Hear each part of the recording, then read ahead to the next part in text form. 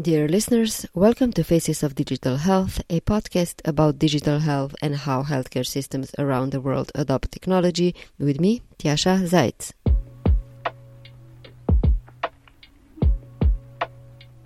Telemedicine is becoming an archaic term in 2023.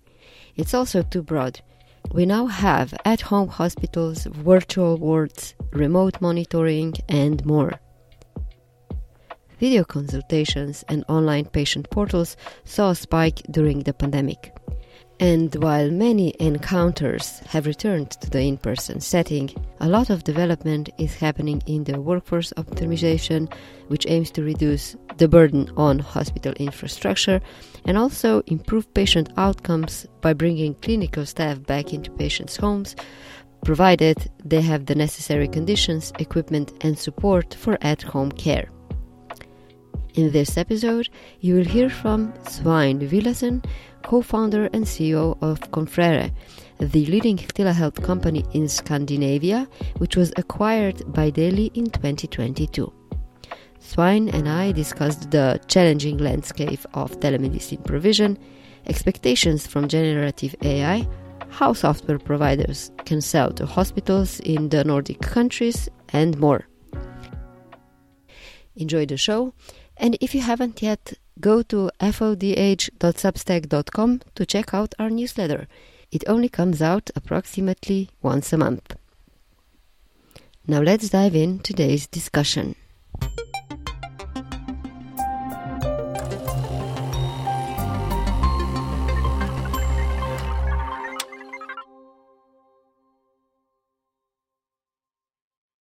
Svein, welcome to the discussion on Faces of Digital Health, where we're actually going to talk a little bit about telemedicine. Where is it today? Where it's going? I must say that to me, when you say telemedicine, it's in 2023, it's an archaic term. My first impression is, why are we even still talking about this? If it was in 1993, it would be an innovative idea. But now video calls, digital interaction with patients is something that is very common in everyday healthcare provision. So I have to ask you, what fascinates you about video calls in healthcare in 2023 and telemedicine? Thank you. It's great to be here, Tjasa. So yeah, that's a big question. It's called telemedicine, I think, because it's a common industry after the pandemic. These companies that offer doctor consultations or healthcare provision only via digital means. Most of them have both a written component like a chat or a messaging service and also video calls. That's how I view telemedicine as a term, that it's now not a function or not something that the patient do, but rather an industry, like a whole industry. It's a term that describes that particular industry. Video consultations as such has certainly become something that you do in both in the telemedicine industry, but also in traditional healthcare, primary care. You do it in specialty care, you do it in hospitals.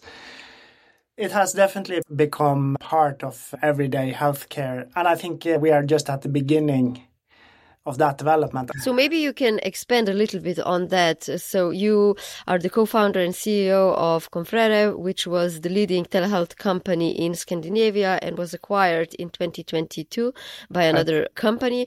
And if we really start thinking about digital communication and telemedicine, it becomes complex from the definition point of view very quickly, because we've got virtual care, so just virtual communication. There's telemedicine, where basically the only communication you have is through online means. You might talk about hospitals at home as something completely different, and it can refer to virtual wards where patients are discharged faster from the hospital and taken care of at home, or it can actually refer to the home care, which is care for chronic patients or just care that patients receive at home due to various conditions that they might have. So given that you said that we're still learning about this whole thing, what are the key learnings that you observe in, say, the last 2 years after the pandemic, after, to a degree, some institutions reverted back to in-person care? By joining Daily, we opened a market to the rest of the world as well. And also we see that the way this industry is going is to provide a more integrated experience where telehealth isn't a function, a specific software that does only that. It's integrated in the other software that's used by practitioners, which then enables healthcare organizations to make good workflows for their patients. And that ties well into the first part of your question. What's the challenge of the development and where it is going? So definitely there was a huge spike in the pandemic, and it has come quite a way down, but it's not reducing further at the moment. It had a very specific reason for having that growth in 2020. But I think what we will see going forward is that it will be more integrated into the service workflows that healthcare practitioners have, which makes for a slower but more sustainable growth. Which are the use cases that you detected or recognized as most useful for telemedicine? So where has this approach of just virtual consultations been most successful according to your experiences? Are there any specifics that you're observing on the Scandinavian market? How countries in Scandinavia differ? What kind of attitude different providers or different countries had towards you? What did you experience there? The reason why telehealth wasn't right from the start embraced as the solution that everyone should use, because obviously it makes things more efficient and patients don't have to go to the clinic, and also normally consultations are shorter than physical consultations. So both patients and providers recognize this as more efficient. But the reason why it wasn't immediately embraced as a good solution is because there is a number of conditions where you really should ask the patient to come and visit the clinic. Most follow-up consultations for chronic conditions, for example, can usually be taken remotely because it's usually just a discussion of how it's going. Maybe there's a blood sample. The blood sample can be drawn typically in a different physical place than the doctor is located. And then maybe there's an adjustment of the medication, but also that doesn't need to happen in person. So that's a very typical use case. And also, if you look at primary care, for example, much of what they do is related to follow-up of people with long-lasting conditions, not necessarily chronic, but conditions who aren't just short. What are you observing in terms of the costs for healthcare? So how has telemedicine affected the overall cost of healthcare in 2023? On the one hand, sometimes doctors can be averse towards telemedicine exactly because they fear that it wouldn't be paid in the same amount as in-person visits. And at the same time, it can often happen that patients use more of healthcare because of the easy access to clinicians. If we talk about messaging and portals that patients use to reach their clinicians. So what do you know about any research that has anything to say on this? And if there's anything specific that you can share, especially about the Norwegian and Scandinavian market, It would be great that we have the whole context. Yeah. When it comes to the remuneration to the doctor, that was already in the process of being fixed before the pandemic, fixed in the sense that they would get the same remuneration for a video call as they would for a physical consultation. And this applies in most countries in Europe as well as the US. Definitely what hadn't already been fixed before the pandemic was fixed in the pandemic. So today, in all of the countries that I know about, the doctor will get the same remuneration from a video call as they will from a physical consultation. Which countries are we talking about? I just want to pinpoint specifically. US, Canada, Norway, Sweden, Denmark, Finland, Germany, UK, France, etc., etc. Okay. Yeah. But of course, there's a different question, and that's the overall cost for healthcare. So then, of course, the question is if the issue is resolved if they're having a video call, is the issue resolved or not? Because if it's not resolved, then you'll have an additional physical consultation, which means that you have done double work if you compare to having a physical consultation straight away. So that comes back to the issue of sorting which cases should go to a video consultation and which shouldn't. And that, I think, is the learning curve that we, to some degree, have had already, but we also need, I guess, every practitioner needs to have that learning curve to sort the different cases. But because obviously, if the doctor is doing 2 consultations where they before would have done 1, then since they get paid for both, there will be a higher cost for this. But most of the time, the doctor won't do that if they do it right. And then if they only have a video consultations where they used to have a physical consultation, it will be more efficient. So they'll get more done. And then, of course, who gets the benefit? That's an interesting question. I think definitely the patient gets the benefit. They don't have to travel, and the doctor is probably a little better off since they are able to do more consultations where each consultation has the same pay. So maybe it does increase overall cost of healthcare a little bit. And I would also like to point to the fact that if it's easier for the patient to have a consultation, maybe that translates to more demand. So you'll get more consultations than what you had before. And you could think of that in isolation as an increase in the total cost. But then you also have to think of it as an increase of the overall health in the population. Better access to care translates to better health. So I guess that being said, I don't think that the statistics offices has recorded any specific increase in healthcare costs due to the introduction of video calls. I think we will probably still need to wait for those kinds of reports. Yeah.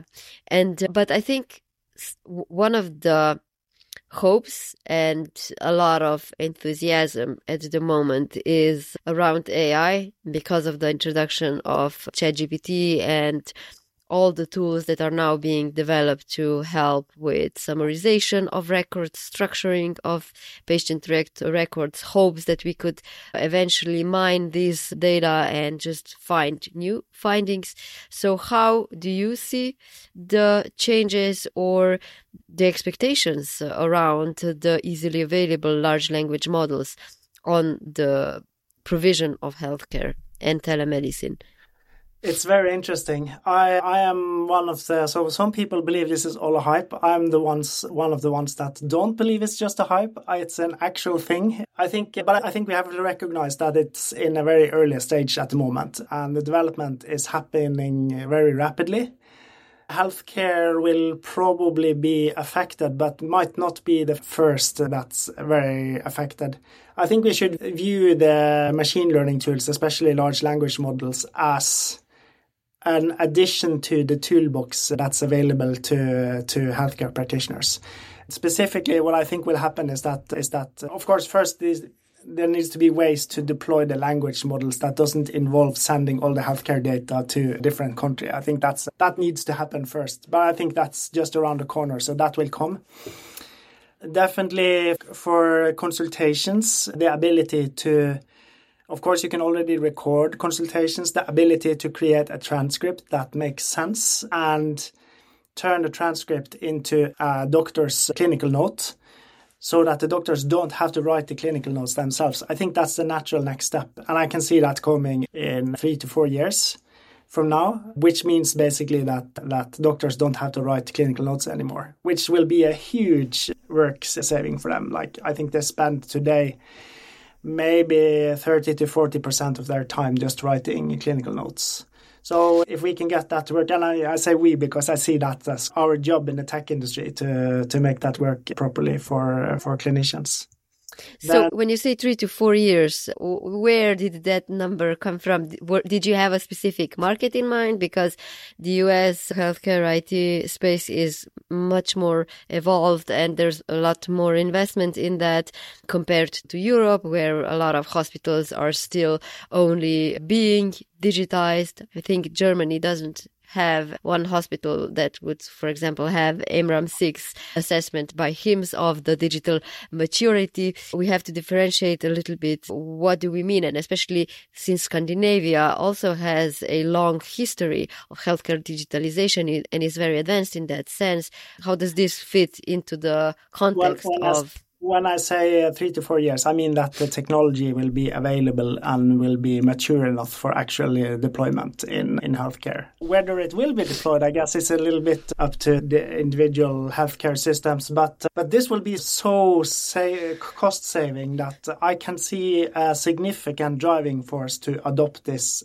everywhere. So probably some of the forward-leaning healthcare systems in the US will be early with this. I think the healthcare systems in Scandinavia will probably be early, and the UK as well. The NHS is quite forward-leaning in this respect. Germany probably will be a little behind as usual, but I think there will be a strong driving force there as well. It needs to be integrated. This is a thing that really needs to be integrated with the health record systems. Otherwise, it will be too cumbersome. So this is when we get this, when the clinical notes get directly into the healthcare system, health record system, we will need to have the video calls integrated into the health record system as well, so that there's a total connection between what's being said in the consultation and what goes into the clinical note. So that's also one reason why I believe that the step that we took, taking one step back and providing a video calling API rather than a full standalone software solution, was the right step. I mentioned earlier that the Nordic countries are highly digitized. They have a long history. Norway had a Center for Integrated Care and Telemedicine, which I'm not sure if it still exists, but it was basically focused on just the development and research in telemedicine space since 1993. And the Nordic vision for 2030 is to create the world's most sustainable and integrated health tech region. Can you maybe talk a little bit more about that, put that in the context? Because if you look at any strategy of any country, everybody wants to be the best and the leader. So how can Norway or the Nordic countries, how can they convince us? Yeah, that's a fascinating topic. So I'd like to highlight some basic facts about the Nordics that people don't think about when they look at the Nordics and see and think, why is it happening like this here? And first of all, the population is highly digitized. So everyone has access to, or almost everyone, I should say, are what we call digital illiterate. So they're able to use services like that. So I think that's the first thing. The other thing is that the Nordics is actually 5 different countries: Norway, Sweden, Finland, Denmark, and Iceland, all with very similar systems, but still separate countries with their separate IT stacks, separate healthcare system, and also separate development and innovation. So to some extent, there's a kind of, you have 5 different centers that kind of compete with each other in becoming better, if you understand what I mean. There's always a lot of looking, oh, they're doing this, that works well, then we will copy that. And this happens, especially in the public sector. This is a force that provides a constant inspiration for the public sector to become better. And this is especially important in healthcare because obviously almost all of healthcare in all of Scandinavia is organized as part of the public sector. So I think that's the driving force. And specifically when it comes to telehealth, Sweden was definitely the leader in innovating on that, which was paradoxical because they had the most arcane primary care system of all the 5 different countries. And that actually, it's the arcaneness of their primary care system that led to the innovation that mostly happened in the private sector initially, but then it also became part of the public sector offering. And much of what happened in Norway was due to the fact that the Swedes, there were certain companies in Norway copying what the Swedes did, and also some of the Swedish companies launched in Norway as well. That's seen from Sweden, Norway is a natural extension of their business. And that led to a reaction by the public sector. We also have to do this. So you have this dynamic where there is good cooperation, but still a little bit of competition. It's a bit like sports in a way. It's like a friendly competition. So this is the driving force behind much of what's going well in the Nordics.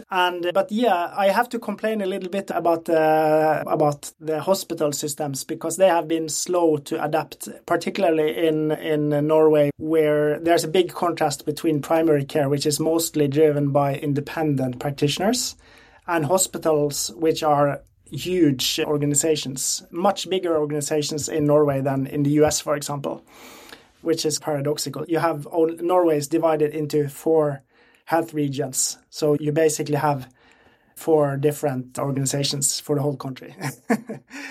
And there it's been very slow. But I think that it's in specialty care that it can make the biggest difference, because they have to cover huge geographical areas. So they will have patients that live long travel distances from the hospitals, and also have a much higher need for close monitoring and close collaboration with healthcare personnel. So this is where it could have made the biggest difference. But then if you compare with other countries, it's probably the situation is the same there, but just the fact that you have already the primary care sector has started using it so much will eventually bring them over as well. And how do you see the emergence of at-home testing as well? I think that's one of the innovations in care provision that's making the biggest difference for patients, because as you mentioned, if you do a video consultation and still need to go to the lab or still need to go to a physical visit, you really didn't do much. But if, the doctor just orders some lab tests and you can get an at-home test kit delivered to your home, you take the sample and that sample gets transferred to a certified laboratory, then that's a game changer in terms of the patient experience. Is that already happening in Scandinavia? It is. And if you look at mental health, that's been happening. Obviously, in the mental health, the test isn't a blood sample, it's a scoring thing, and that's been going on online for quite some time already. To some extent, mental health is a forerunner in this space. But when it comes to blood samples, it's already been a thing that you can go and get your blood sample taken at laboratory rather than the doctor. And that's being used both in primary care and in specialist care. So doing the sample at home is just a natural extension of that. You mentioned that there's a lot of innovation and collaboration happening in the Nordic countries. Are there any specific projects or companies that you find inspiring in terms of also making it globally? Anything that comes specifically from this region? Yeah, I'd like to mention, coming back to the hospitals again, there are a couple of companies that have really been focusing on producing holistic patient journey in the hospital setting. And that's a really complex thing to do, because you need to support many different. The journey is so different whether you have a brain tumor or if you have some other condition. Like, the journey varies a lot. So you have to be able to create a tool that's fairly generic, while at the same time specific enough for the practitioners to perceive it as something that's tailored to them. So I'd like to mention a company called Diffia, for example. They've really excelled in providing a tool like that. And there's been running a tender now for the health regions in Norway for such a tool. And Diffia was one of the companies that was selected. And basically they allow the hospital to define and run workflows for patients that are remote and that's still completely integrated with the health record system. So all the communication and all the tests and everything is also recorded into the health record system. One thing caught my attention. So you mentioned the tendering process. We don't talk about this very often with the speakers I have on the show, but I think it's interesting to mention, especially for startups and innovators, when they're thinking how to get into the hospitals in Europe. Oftentimes the case is that basically hospitals need to have some sort of a dedicated budget for innovation, where startups or just companies that are established even stand a chance. So what are your experiences in that sense? Like, what would your advice be in terms of how can innovation enter the hospital space in the Nordic countries? Yeah, it's really difficult. When we started Confrere before the pandemic, we talked to both people in hospitals as well as in primary care, and there's a huge difference in, as I mentioned, in the way they're organized. In the primary care, it's mostly individual practitioners who can decide themselves what tool to purchase, etc. So they don't have any tendering processes, but they're still paid by the government through the standardized remuneration.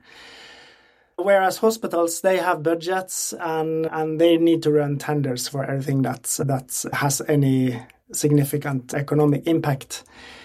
They do have budgets for innovation though, so it's completely possible to run innovation projects with them as a startup, and often fairly easy to get started with that.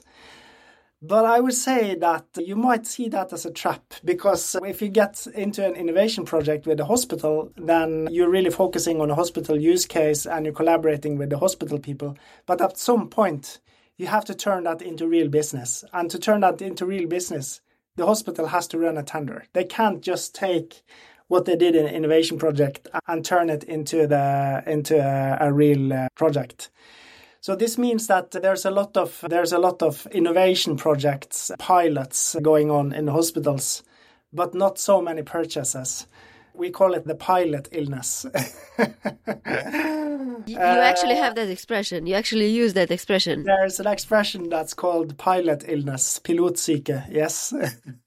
It's basically that there's a lot of pilots that happens, but not so many actual deployments. And getting over that is a real significant hurdle that's really difficult to get across. Our strategy in Confrere was to avoid the problem by focusing on primary care first and foremost. And the thesis was that if we can get primary care to start using video consultations, then we will eventually also get the hospitals. We did manage that. We did get helped by a pandemic, so maybe it's necessary to have a pandemic to make it happen, but hopefully it isn't. Diffia is a different example. They focused on the hospital use case right from the start, and they have done a lot of pilots with different hospitals, and I have to say I admire their stamina, because they've basically been holding out with very few resources for many years before they finally were able to get through a tender in the hospitals. Where do you see the most potential or desire from the patient or industry side to improve healthcare and the state of digitalization in the Nordic countries? What's still missing? Where do you see the biggest opportunities? There's a lot of desire from the patient, that's for sure. So the hurdle is not with the patients. It has never been. So yeah, I think with primary care, the hurdle is with the practitioners, and by extension with figuring out when it makes sense and when it doesn't. When it comes to specialist care, I think there's a couple of hurdles, and one is definitely the complex systems. You need to really work to get the need recognized, to get allocated a budget for it, and then you can go and do the tender thing. The other thing with specialist care is that it's specialist. There's like a hospital is a large organization that handles a lot of different things. So that's the problem with making something for a hospital, is that it's so diverse. It's so many needs. If you're making a product for the banking sector, for example, you can be pretty sure that most of the business in the banks are similar, and the banks have similar needs, and they all do know your customer checks, for example. So you can make a product that industrializes know your customer checks, and then you can sell it to all the banks because all the banks need it. In a hospital, if you make a product that really serves the needs of someone specific, let's say you make a product that can identify brain tumors in MRI image. That's awesome. Then maybe you have helped humanity by doing that. But the problem is you can only sell it to hospitals. You can only sell it to hospitals who have a radiology department with an MRI unit who doesn't already have a software like that. So you have a very limited market. And this is the problem. Whenever you make something that's really great for them, it becomes so special that the market is too little. And really the best you can do is to make something that's fairly generic so that all the personnel or much of the personnel in the hospital can use it. But then they will all feel like this isn't optimal. It's not good software because it's not really made for my use case. That's a conundrum that you have to tackle. And then, of course, it's really difficult to, like, just selling your software in one country to the hospitals there is difficult. Then if you need to go to other markets and sell it there too, then it becomes like it's basically starting from scratch. You have to do everything again in the other country. You've been listening to Faces of Digital Health, a proud member of the Health Podcast Network.